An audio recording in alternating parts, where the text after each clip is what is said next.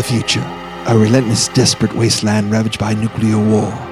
With the destruction of the internet and search engines such as Google, accurate information about the past is traded like currency.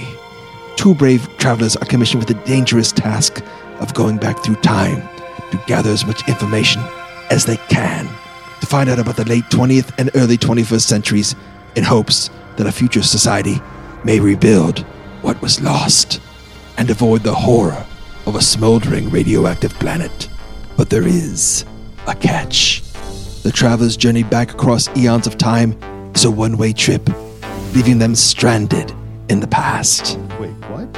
There's no way to communicate their findings to the future other than burying reinforced time capsules in the ground. Are you serious? In the hopes that one day recordings such as these will be unearthed to provide a glimpse of the world that once was. All right. This is the mission of the crispy, coated robots. And it must succeed. Hey,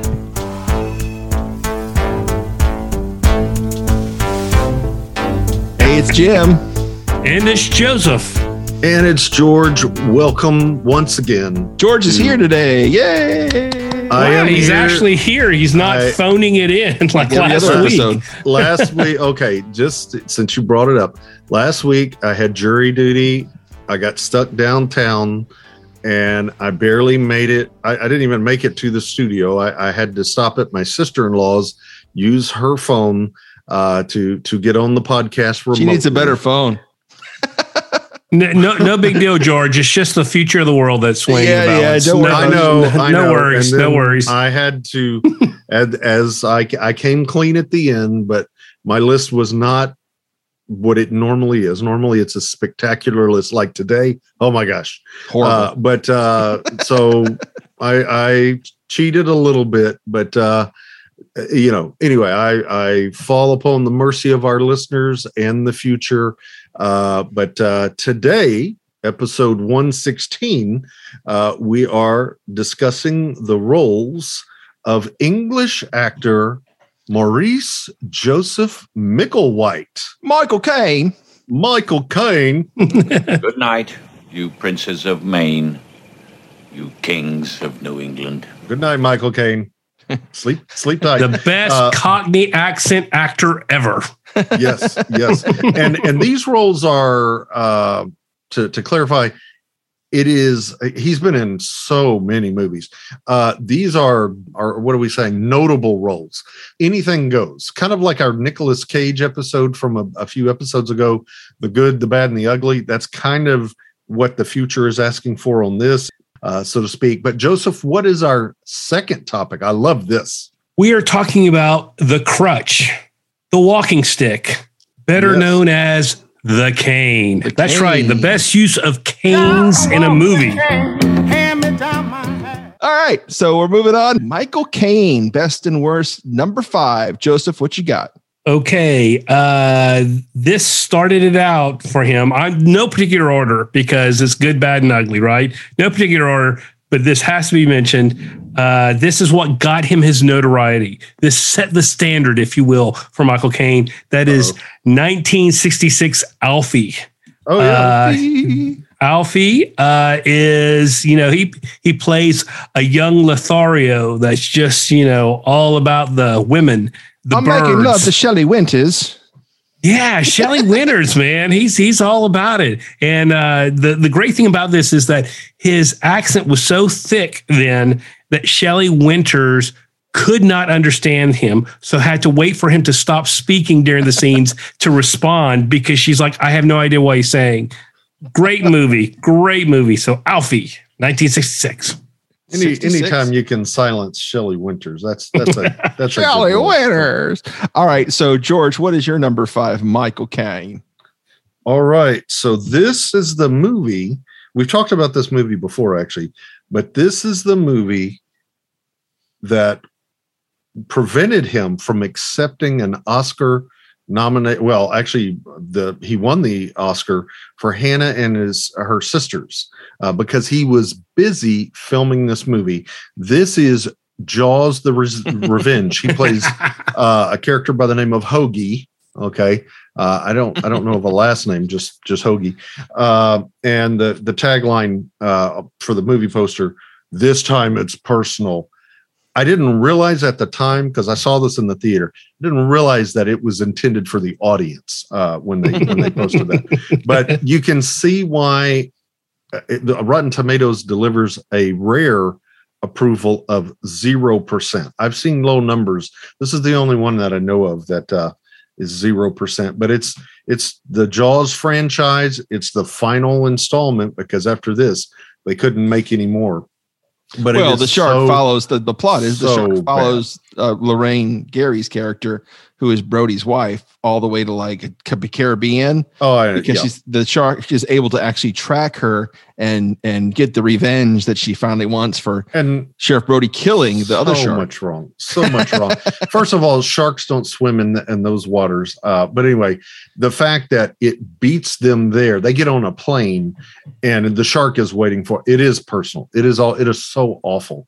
And this one takes place. We talk about this on a previous episode.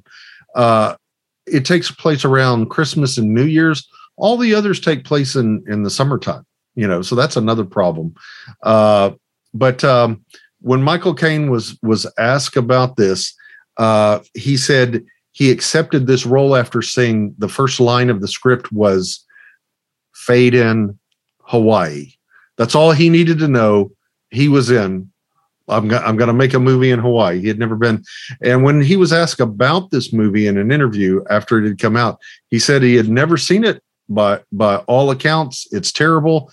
However, I have seen the house that it built, and that's terrific.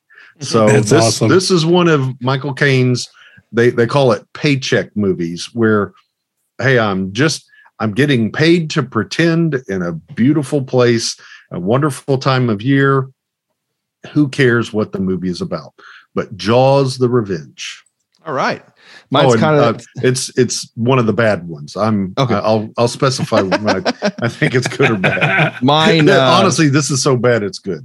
We talked about my selection in the previous one of our fan favorite episodes, our best disaster movie episode, and Michael Caine was in a couple disaster movies, including the Beyond the Poseidon Adventure travesty. Yes. But mine is one I saw in 1978 as a kid in the Irwin Theater in Bloomington, Illinois.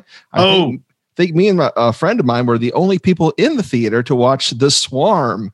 And I was told by my friend Matt Stevens, RIP, that any movie that has like 25 boxes at the bottom and has a bunch of stars labeled, and they have like Fred McMurray in there for one scene when a train crashes. This is the film that Fred McMurray died after making this. That tells you how bad it is. This is my number 2, Jim. And so you're in trouble with that, and being from Houston and having the whole Houston burned to the ground at the end. But Michael Caine and Catherine Ross are trying to find the bees. It's Michael Caine versus the bees. Richard Widmark is the admiral or general or whatever. Oh, you got everybody in this. Henry Fonda, Lee Grant. Widmark's got that crazy thing he does with his eye. Oh, what do you mean, bees? You want me to shoot the bees? It's kind of like this crazy general for no reason at all. Yeah. Henry Fonda's in there for a minute. And it reminds me of the scene from Step Brothers, because he has like a test tube, and he's like, he looks at a bee in a microscope, and that's pretty much it. And then bees come and attack that thing, and he's gone.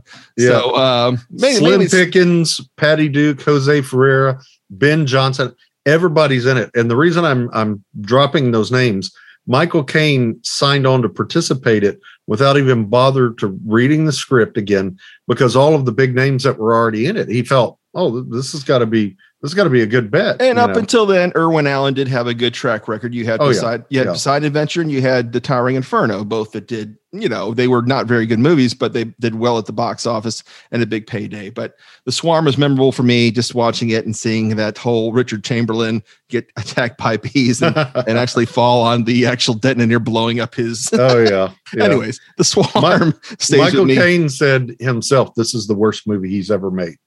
Which is saying something. After 78, he made some bad ones. Joseph, what is your number 5 walking? Okay, so we just have to say that Fred Astaire is just amazing person. his performances were amazing. He used a cane to really, enhance, you would say, his performance and all that.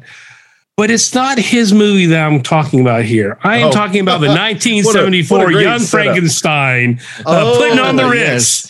Nice. This is the Mel Brooks slapstick spoof. It's so great because this is Gene Wilder, Peter Boyle, on stage showing that his creation is civilized. And how do they do that? They dress in tops and tails, He's a real man about town. So this is great. Frankenstein. Frankenstein, that's right. But the best part of the use of the cane here, because we are talking about canes, is the fact that Peter Boyle, doesn't have a lot of coordination. So it's like this sort of like stomp. And doesn't he crush the stage bulbs with his big shoes or something? He does. That's what causes the fire. So there you go. Young Frankenstein, 1974. Oh man, we've got a contender here, folks. Yes, George, you're number 5. It's Dr. House's cane. This is my number Network. 2. Oh, okay, cool, yeah. Great. So it makes it in. You want to talk about it? Yeah. No. You know more than I do. I just kind of like the way he used it. So the notorious, cynical, cruel, sarcastic, but undeniably a genius, Dr. Gregory House, portrayed by Hugh Laurie. He has this cane that he moves around with, this kind of adjustable folding cane and everything. Do you know how he came to where he had to use the cane? Do you know the story? They actually have an episode. Do you remember that, Jim? No, I do not. So he sustained a leg injury caused by, and he was playing golf or something that left him with the severe pain for the rest of his life, an infarction to his leg. And but yeah, it is such a part of the character, and he is so strong and so self-assured and so strong-willed. To see him with this handicap, I think really gives another dimension to the character. But Dr. House's cane makes it into the canister for the future. Nice. My number 5 comes from Samuel L. Jackson, mostly seen in the movie in a wheelchair, but in one scene when he's actually walking, chasing after Bruce Willis with his walking cane. They call him Mr. Glass. Mr. Glass. His bones were so fragile, and he would, as a kid, he had to go through all that whole, treatment and stuff like that. But Mr. Glass walks, his famous scene where he walks and chases him with a cane and then loses it and falls down the stairs on the chase for Bruce Willis. Great scene. Great character. And I, you know what? I never did see the sequel. I had it sitting on my DVR for the longest time, but I'm going just purely by Unbreakable, and Mr. Glass is my number 5. I will say, if the sequel Split, is it Split or what's the? Split. Glass is the last one with all of them. Okay, Glass. No. Yeah. The third one, it actually makes the first 2 movies better. I will say, I enjoyed Unbreakable more after watching. It really ties it together, Jim. You should do it. Really I know ties the room together. Really ties the room together. Now we're really confused. Now we are really confused. No, but I mean, it really does. I saw it in the theater, and I appreciated and liked Unbreakable more after seeing the third one. Let's move on now to the Michael Caine roles. Joseph, what's your number 5?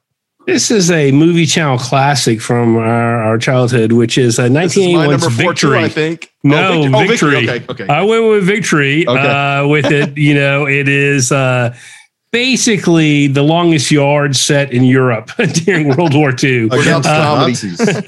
Without the comedy. We can win this. Right. We can win this.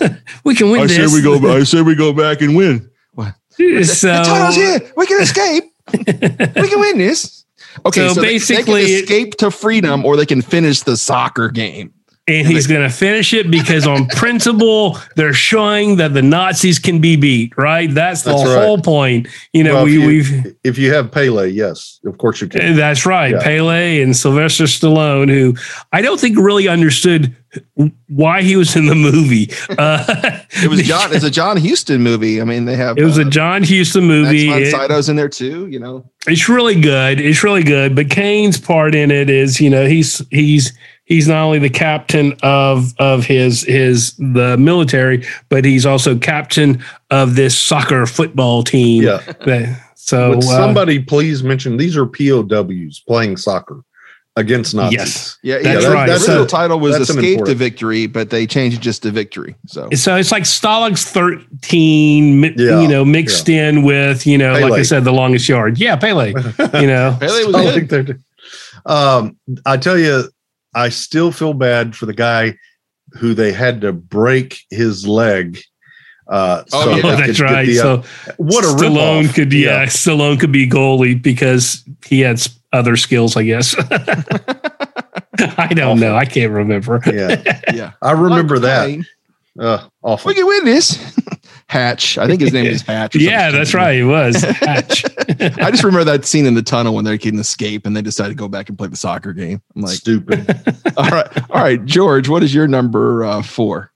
Okay, so this one is one of my kind of out there roles for him. Doesn't hold up well today. Okay, it's Brian De Palma's Dressed to Kill from 1980. Still a good movie though, but I know what you're saying. It's basically an homage to Hitchcock's Psycho. Okay, Kane is in the role of a psychiatrist, Robert Elliott. Okay, which is funny because he appears as Elliot and something else I'm going to talk about later. But his patient is murdered, and then he gets drawn into the case, and suspicions falls upon another patient and everything. But I'll tell you, his performance, if you haven't seen it, the first pass, it seems kind of off and a little wooden throughout it. You know, Kane never tips his hand, you know, what's happening. But once you know the gag about what's really happening with Kane's character's secret, that whole veneer of respectability and the weirdness and the way he behaves makes a lot of sense. And this was a real out there choice for Michael Caine, Sir Michael Caine, to perform and do this. But I put it on my list because it shows that he was willing to kind of break the conventional boundaries and not take a safe role. When you look at Alfie compared to this, this is pretty gritty. And the part that doesn't hold up well is there's a transvestite character in the movie without giving too much away. And the way that it is treated is not very respectful of trans people. All right. So on the strength of Dressed to Kill, Michael Caine was offered a role in 1981 and he took it. It was the second film by writer-director Oliver Stone, who we know went on to bigger and better things. I know what you're going to say. Oof. He took the role in The Hand after John Voight said no, and Dustin Hoffman and Christopher Walken both said no. He decided to go with Michael Caine. He plays a comic book, author artist who actually loses his hand, and the hand takes on a murderous life of its own. So the movie The Hand was parodied greatly by SCTV with My Bloody Hand, with Dave Thomas doing his great Michael Caine impersonation. But this movie's just horrible. But I do remember, like Joseph said, a movie channel classic, because they would show the preview all the time. And that's that one scene where the hand attacks Michael Caine's throat. The lesson of, you really need to read the scripts, you really need to read them, Michael. But yeah, it was, and I hope I'm like, there were 3 Michael Caine movies in the 80s that the movie channel just must have had in the corner because they showed them every week. And that was Victory. That was The Hand. And I hope you guys, you can talk about it if you want. Educating Rita. Those were the 3 that, my God, they were on there the whole time. So There you go. There you go. So my choice is number 4 is The Hand from 1981. A horrible Gotta hand movie, it to him. But like you said, when you were you said something about a hand, in your last one, like, hey, don't give away my movie. He had the upper hand. But so number 4, we move on now to number 4 in the walking cane department. Joseph, what you got? Okay. 1958, Touch of Evil.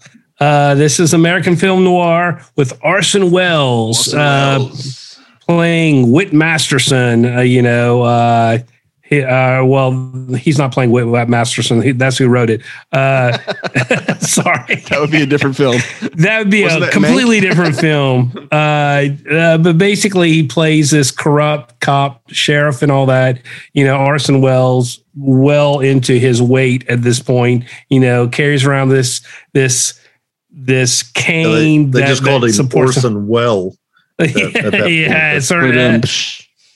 a certain point, but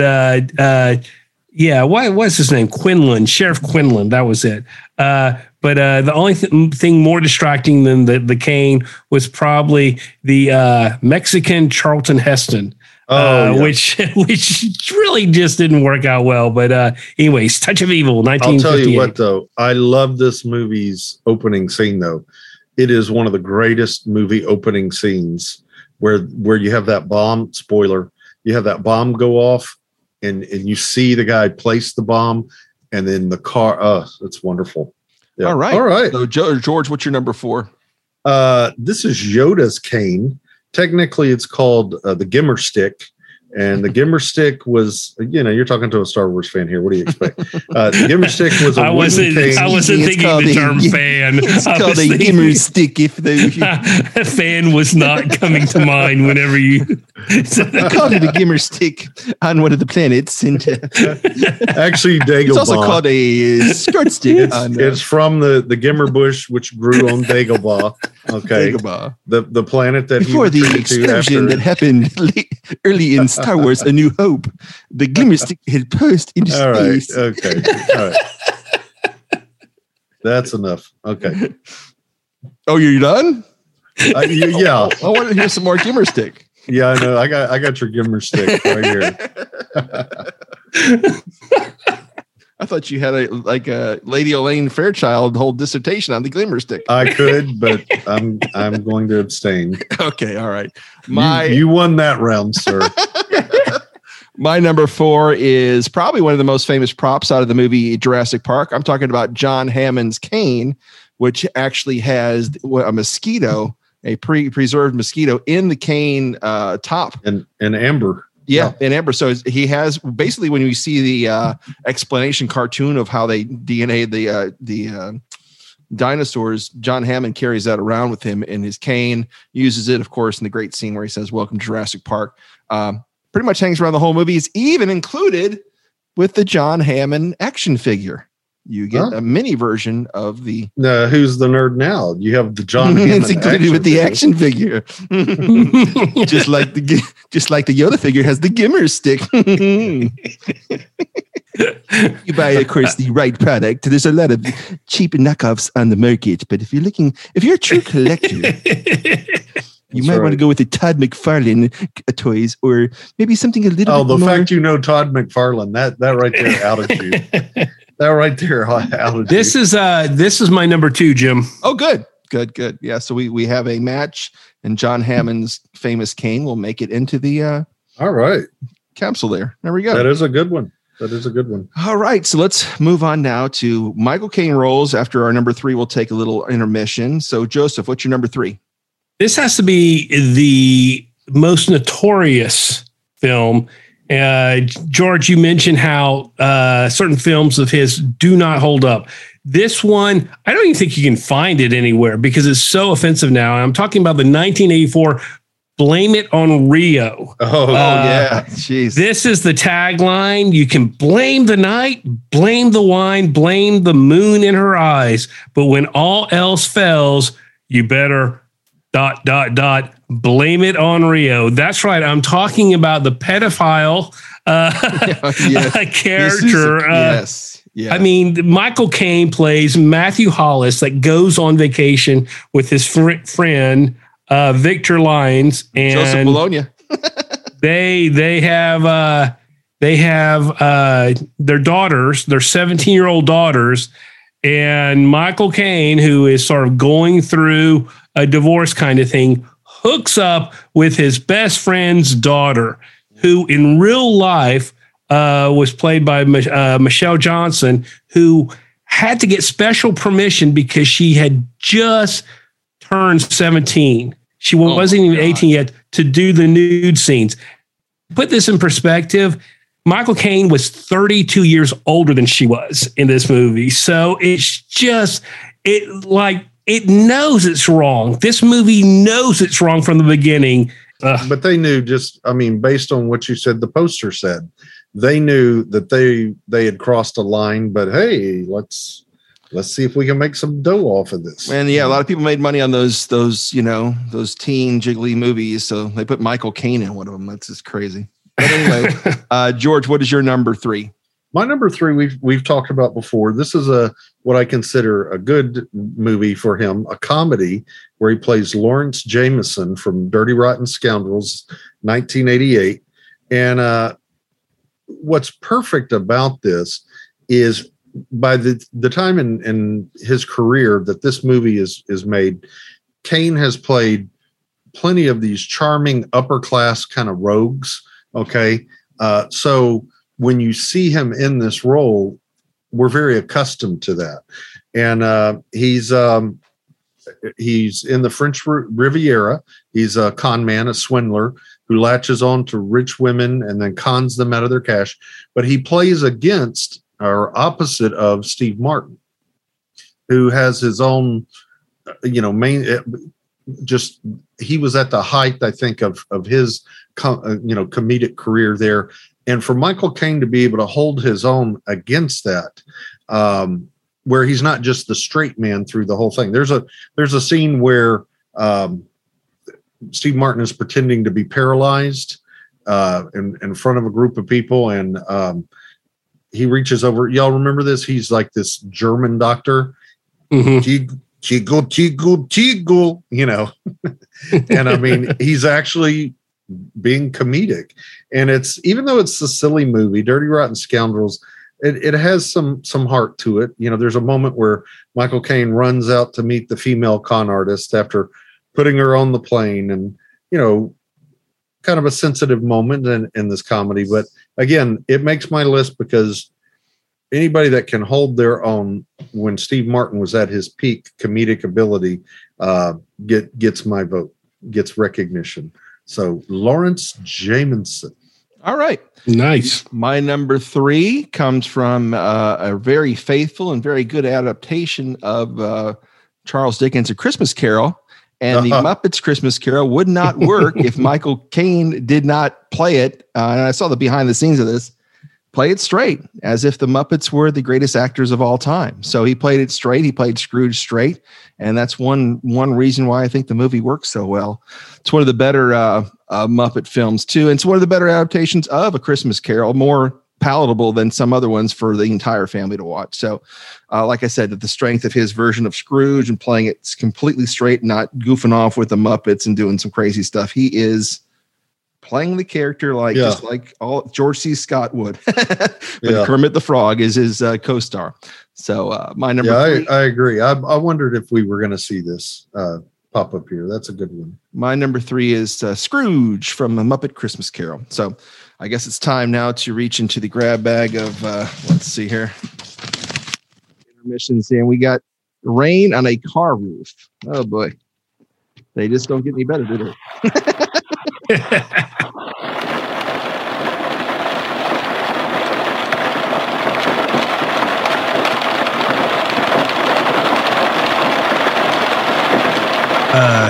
Jim,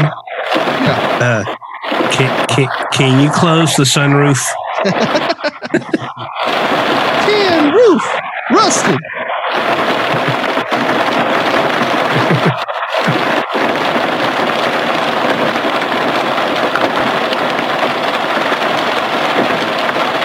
We need to teach Tom editing. On now to Kane scene number 3. What you got, Joseph? 1997, Fifth Element. This has to go on here because I love this movie so much. Ruby, it's Ruby Rod by Chris Tucker. Anybody should do this.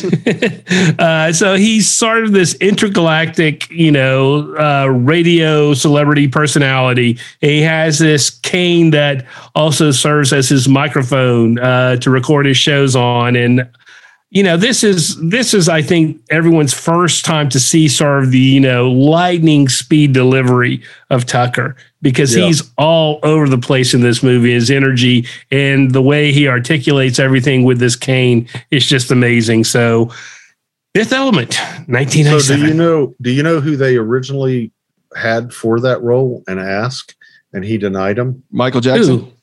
Prince. Oh, okay. Really? Wow. And really? When you look at Ruby, when you look at Tucker's performance, I can see it's not a Prince impersonation, but I can see that over the top personality there. Absolutely. I mean, now that you say it, George, I'm serious. Now that you say it, I totally get it, because he sort of has that androgyny kind of thing going, in his performance, but he's definitely like a sexual thing. There's scenes that start to indicate that, but I can totally see Prince in it now. That's interesting. Well, there you go. George, you're number 3, walking cane. Okay. This is from 1971. And this is, I actually have 2 from 1971. This is Willy Wonka's cane. This is my number 3 also. Yeah. All right. So let's get it on the board here. You're talking about the on there because I knew you guys were going to do it. With the bong. Willy Wonka comes out. The crippled walk. Such a great open. They said, Gene Wilder improv that. Well, I don't know that he improv'd it. He said that he wanted that in the movie. So that was his idea, I know for sure, because he wanted the audience the whole way through to be guessing, is this guy for real or is he faking it or what? Even right up to the very end, which we've talked about before. Yes. But this cane was obtained by construction manager, prop man, Hendrik Winans in Bavaria. Okay. In very close proximity to where the studios, where the picture was filmed in Bavaria. And it is a vintage hallmarked cane from wood, has a metal grip on top with the scroll designs and metal tip at the bottom. And at the end of the production, Hendrik gave it to his son after filming with a letter of authenticity to it.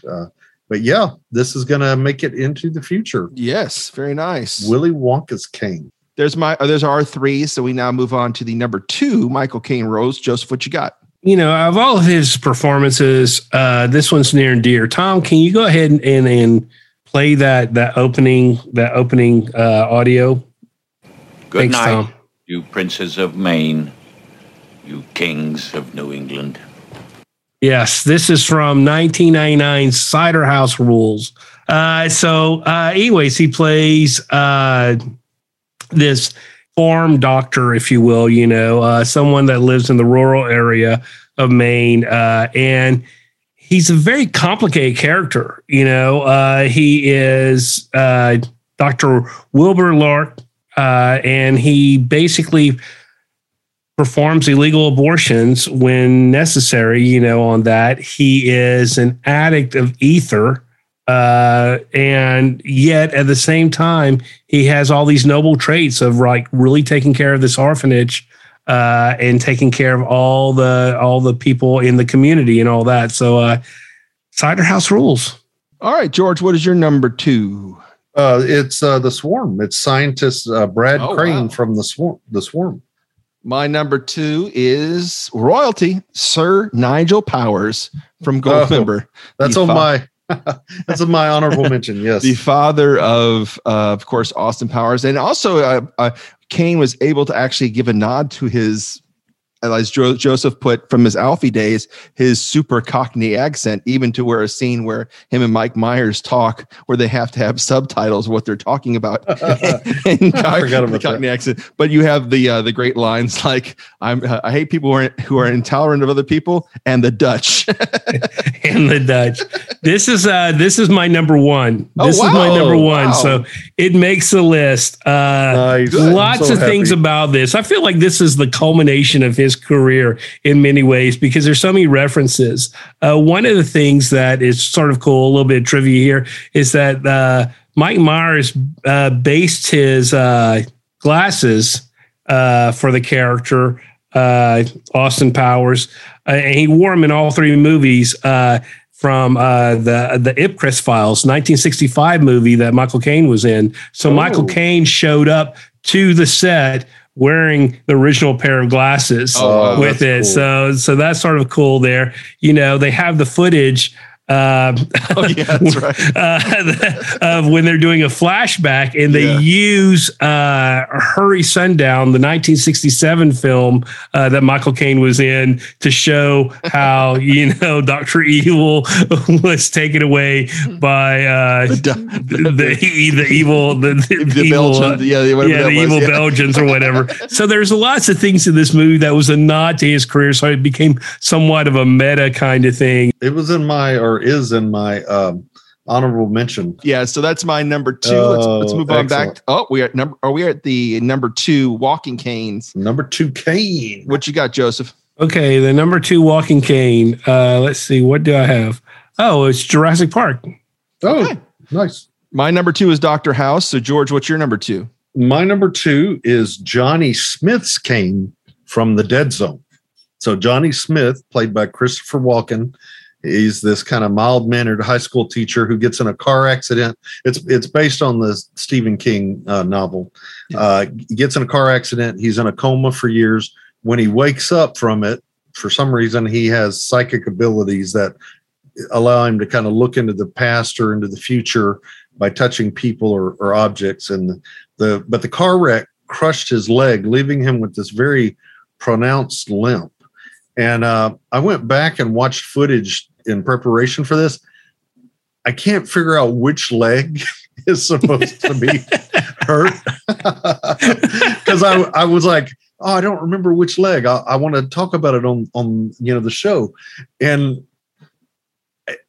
I can't make any sense. Pick a leg, any leg. Yeah, but listen to this. This is the part with the cane.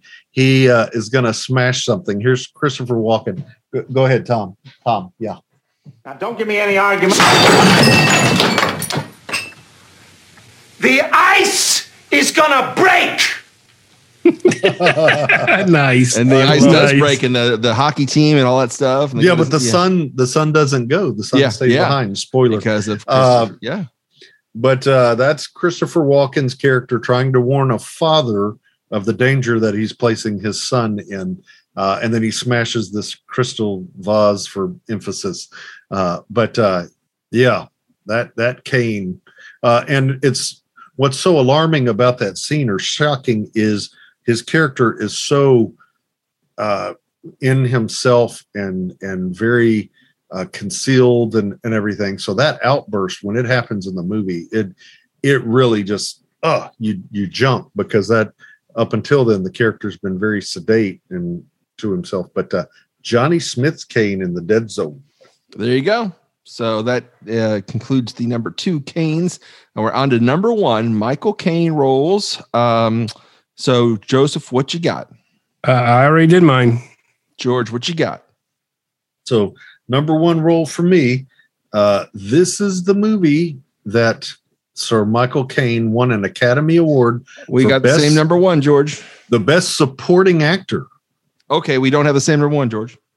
Or do we? But he was the main character. Oh, okay, we do have the same number 1, George. It's Hannah and her sisters, right? Yes. It's Elliot. Michael Caine is Woody Allen, just like every actor who but Wilson is Woody Allen. But in this, it's hilarious that the Academy doesn't recognize him as the main character, but he is the main character. The story takes place between 2 Thanksgivings, set in subsequent years, 2 years apart. And Michael Caine's character, again, Elliot, is married to Hannah, played by Mia Farrow, and he becomes infatuated with one of Hannah's sisters, Barbara Hershey, and has an affair with her.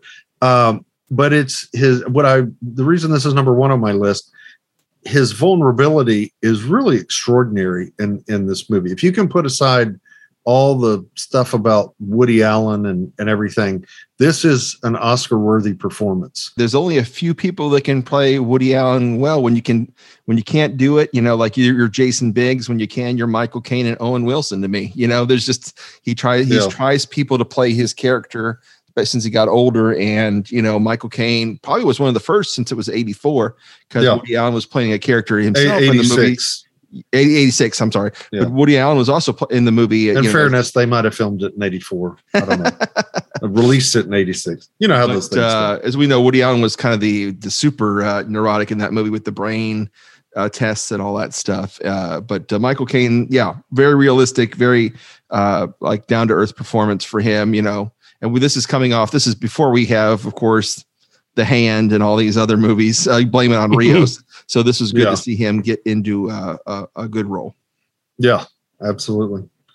All right. Any honorable mentions for Michael Caine before we move to the really a topic of the show? I've got a few. I do too. Go ahead, Joseph. Okay. A personal one, because we talked to the writer of this movie, 2003 Secondhand Lions. This is with him and Robert Duvall, Haley Joel Osment, which is really good. Inception, 2010, playing the Miles character. Yeah. Educating Rita, I mentioned before. And one of my personal favorites, I think it's all-time wacky comedy, Death Trap, 1982. So Christopher Reeve. Yeah, it's a good one. Yeah. And Diane Cannon. That's actually on my honorable mention. That's Sidney Lumet, Death Trap. That's right. Very good. Then personal one for not a personal one, but a personal favorite movie for George and me is The Prestige. He plays Sean Cutter. Yeah. So that's it. That's my list. Yeah, my list composed of some of those same things. John Cutter from The Prestige, Sidney Brule in Death Trap. Basically any Christopher Nolan film. Yeah, I did like him as Alfred. That was made my own mention. Because he's in everything. One role that I really is kind of a delicious role. He plays Mortwell the pimp in Mona Lisa with Bob Hoskins. Y'all remember that? And he is just slimy. One of the bad, if I had room for another bad one, it would be Captain Mike Turner from Beyond the Poseidon Adventure. They're mine. One more on mine. I have to give him his comic chops once again for the Miss Congeniality. I thought he was good in that, dealing with Sandra Bullock's Butch, and he was kind of like the guy to get her in shape for the whole thing. So I did enjoy him in that too. So all right, so Michael Caine is finished. We move over to Walking Canes. What is your number one Walking Cane scene, Joseph? Well, I'm going to give the name of the film. But that would be helpful. Thank you. But this is what I'm saying with it. Okay. Which is the fact that, it's more of a persona, and that is 1915, The Tramp. I'm talking about Charlie Chaplin. This is my number one too, there, Joseph. Charlie Chaplin on here. I mean, if you think about like just pasting a silhouette, you would see like Mickey Mouse, you would recognize that shape. And if you looked at Charlie Chaplin's Tramp, you would recognize that the cane is right there. So much comedy produced with the cane, Exactly. Yeah. And Charlie Chaplin, was, W.C. Fields sort of made comments about him being a ballerina more than a comedian, because he was just so physical in his comedy, but it had the grace and all that. That cane, again, sort of like with Fred Astaire, who I think was really sort of influenced by Charlie Chaplin to articulate movement and sound and mannerisms and all that. So The Tramp, 1915. That's good. I just had Charlie Chaplin basically in general. You know what I mean? Yeah, that's what I'm saying. Basically, in general, you're pick right. A movie. You mean you could pick that? You could pick The Kid. You can pick exactly. The Tramp was the first time. It was his sixth film, but it was the first time that the character of the Tramp came, and then he sort of used them, for several others. Yeah. Okay. So I'll go with you there on that. And George, what is your number one? It would be the Caine Mutiny. No, I'm sorry. Raising Cane's Chicken Fingers. Also from 1971, Alex DeLarge's Caine in A Clockwork Orange. Oh, okay. Yeah. So Alex, played by Malcolm McDowell, constantly thwacking other members of his gang, or droogs, if you will, Pete, Georgie, and Dim. But he's got this sword cane, okay? And it's has this great walnut burl at the top, and then beneath this brass and silver plate fittings and everything, all these decorated flourishes, royal coat of arms and everything. But when the fighting gets intense, he pulls off the top, revealing the stainless steel blade dagger thing for the bit of the old ultra-violence. And apparently his gang doesn't know it because he uses it on them at a point. That's right. He hides it behind his back. But it is one of the most recognizable and kind of significant props from this just wonderfully nasty and unbelievably controversial movie. Alex's Caine. Honorable mentions for Caines. Yes. I had Lord of the Rings Gandalf's thing. It is not a cane. It is Gandalf's walking stick. Well, it is a Mordor. No, it is a Mordor walking stick instead of a cane. If you read in Tolkien's original book, how he describes the stick is a thick oak walking stick from the village, which I believe it was Bilbo Baggins that left over from the early days of the trilogy. So get it right, George. Just letting him. I'm sorry, George. Just letting him spool out and find out how little he knows about any of it. But I didn't include it because it is a staff. It is a staff, like I said. Yeah. It is not an official king. Another one, Great Gatsby. That made my honorable mention. You had already mentioned Fred Astaire and the Goblin King's Caine, David Bowie, of course, in Labyrinth. Jim Henson production. Finally, Matt Murdock's Caine, his blind Caine from Daredevil, actually has Marvel Comics episode issue 38. Daredevil meets Spider-Man. All right. So Joseph, go ahead. Just ignore it. Lucius Malfoy from Harry Potter. Oh, nice. A minor character, but sort of a cool character because we only saw Taylor Kish in one of the X-Men's movies, and that was Remy LeBeau from the X-Men's Origin Wolverine, where he has this cane that does really cool things with it. Right. And Christopher Walken comes back again with A View to a Kill, where he has the cane that has like this like little remote that he like rigs horse racing by like pressing this remote that gives the horse a steroid injection. Like convoluted thing ever with it. No, that's real. That's a real thing. Mr. Bond, what you're noticing is a steroid injection. Win the race. Let's go. We got 4 Canes already. We got Dr. House's cane, Willy Wonka's cane, John Hammond. You're forgetting our new segment. Oh, Joseph. Sorry there, Joseph. Apologizes to the world. Do your apology, Joseph. What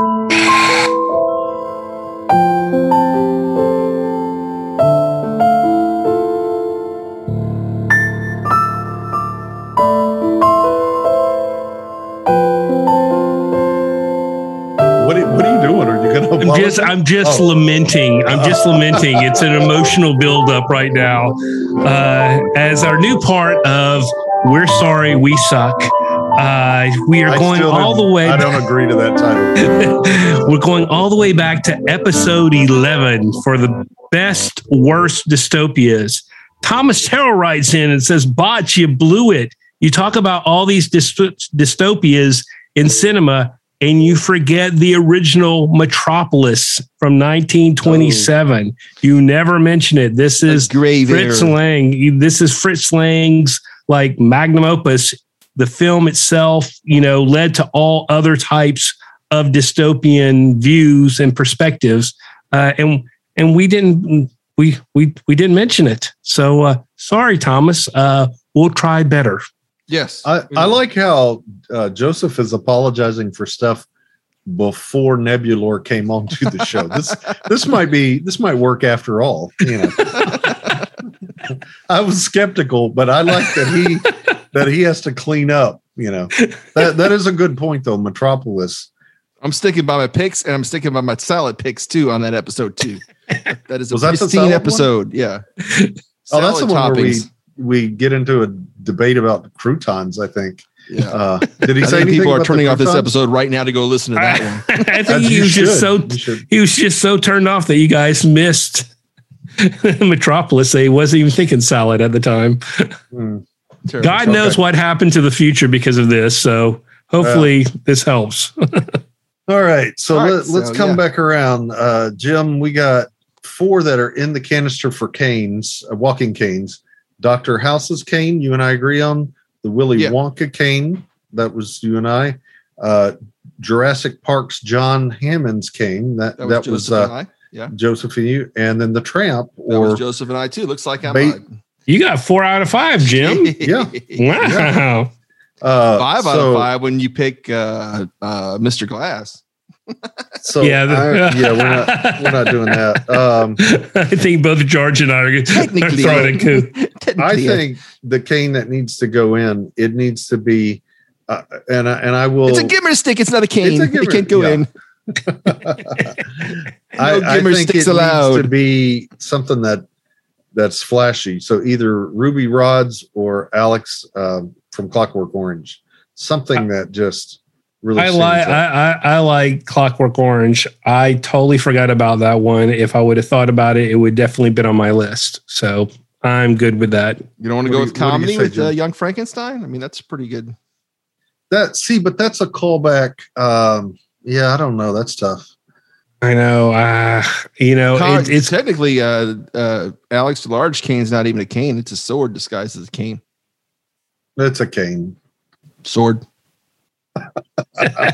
You're gonna get okay, who else's cane has a sword in it? Tell me which one.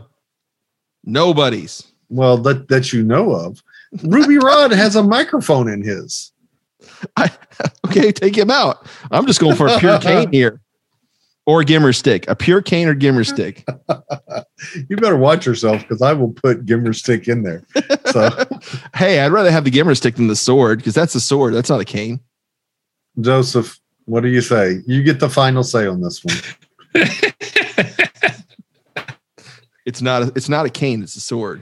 I understand you're gonna have to go with it's more of a cane than a sword. He does walk around with it. It's part of his outfit. But he just happens to have an extra sword in it. What other cane here? What other cane? Just answer this question. What other cane on our list has a sword in it? Nobody. Nobody has a sword in it. The answer is nobody. Okay, so it has to be its primary purpose has to be. I'm just saying it can't be a dual thing. So the microphone and the sword. My head hurts. My head hurts. So I would go with either Orson Welles or Dead Zone or Yoda. That's me. Just do Dead Zone. Now, don't give me any argument. Dead Zone it is. Dead Zone it is. Okay, Michael Caine rules. The ones that make it for the bad role of Brad Crane, not Kane, in The Swarm, Elliot and Hannah and her sisters. And I think everybody is pleased that Nigel Powers makes it in. I can't do Matthew Hollis just on principle, on Blame It on Rio. I do like Jim's Scrooge for the Muppets. I like Alfie too, since that was the first. I thought you guys would definitely go double up on that one. So I just Alfie and Scrooge, or we can win this. No, wait. We got Victory. We got the Swarm. Hannah. We got 4. Sisters. We just need one more. We've reached the point in the show where we're in the tunnel. We can either go back and play the game, or we can escape. We can win this, George. Jim's making a play for victory. That's sort of a surprise. I sort of threw that out. I'm not doing victory. No. Okay, I mean, it's a good role, but I'm not. Scrooge it is. All right, Scrooge it is. That's a good humbug list. All right, so the Swarm, Hannah and Her Sisters, Muppets Christmas Carol, and Austin Powers' father. So can I just point out that Jim got 4 out of 5 on both categories? This is Jim's show. Like, what are we even doing here, George? We just need to. That is true. I've asked myself that question my so many times. Yeah. You're here. George is here for the nerd jokes. Yeah, that's my demographic is the nerds. People that can read. Jim is here for the illiterates. I don't know what you're here for, Joseph. I haven't figured that out. I'm here to apologize. One summer I read 147 books. You're the one. We found your niche. Apologizing. Hold on. It was 36 books and 4 novellas. The ice is gonna break. Go ahead. Now you've pissed off Christopher Walken. George. Let's wrap this up. All right, I got the camera. All right, crispycoderobots.com is where you need to go for all the information. Remember, there's always tomorrow. Tomorrow, really, is that a really question we should ask ourselves? Is there a wisdom? I read a book about tomorrow by Aldous Huxley. It was very interesting. Enough! I had my humor stick.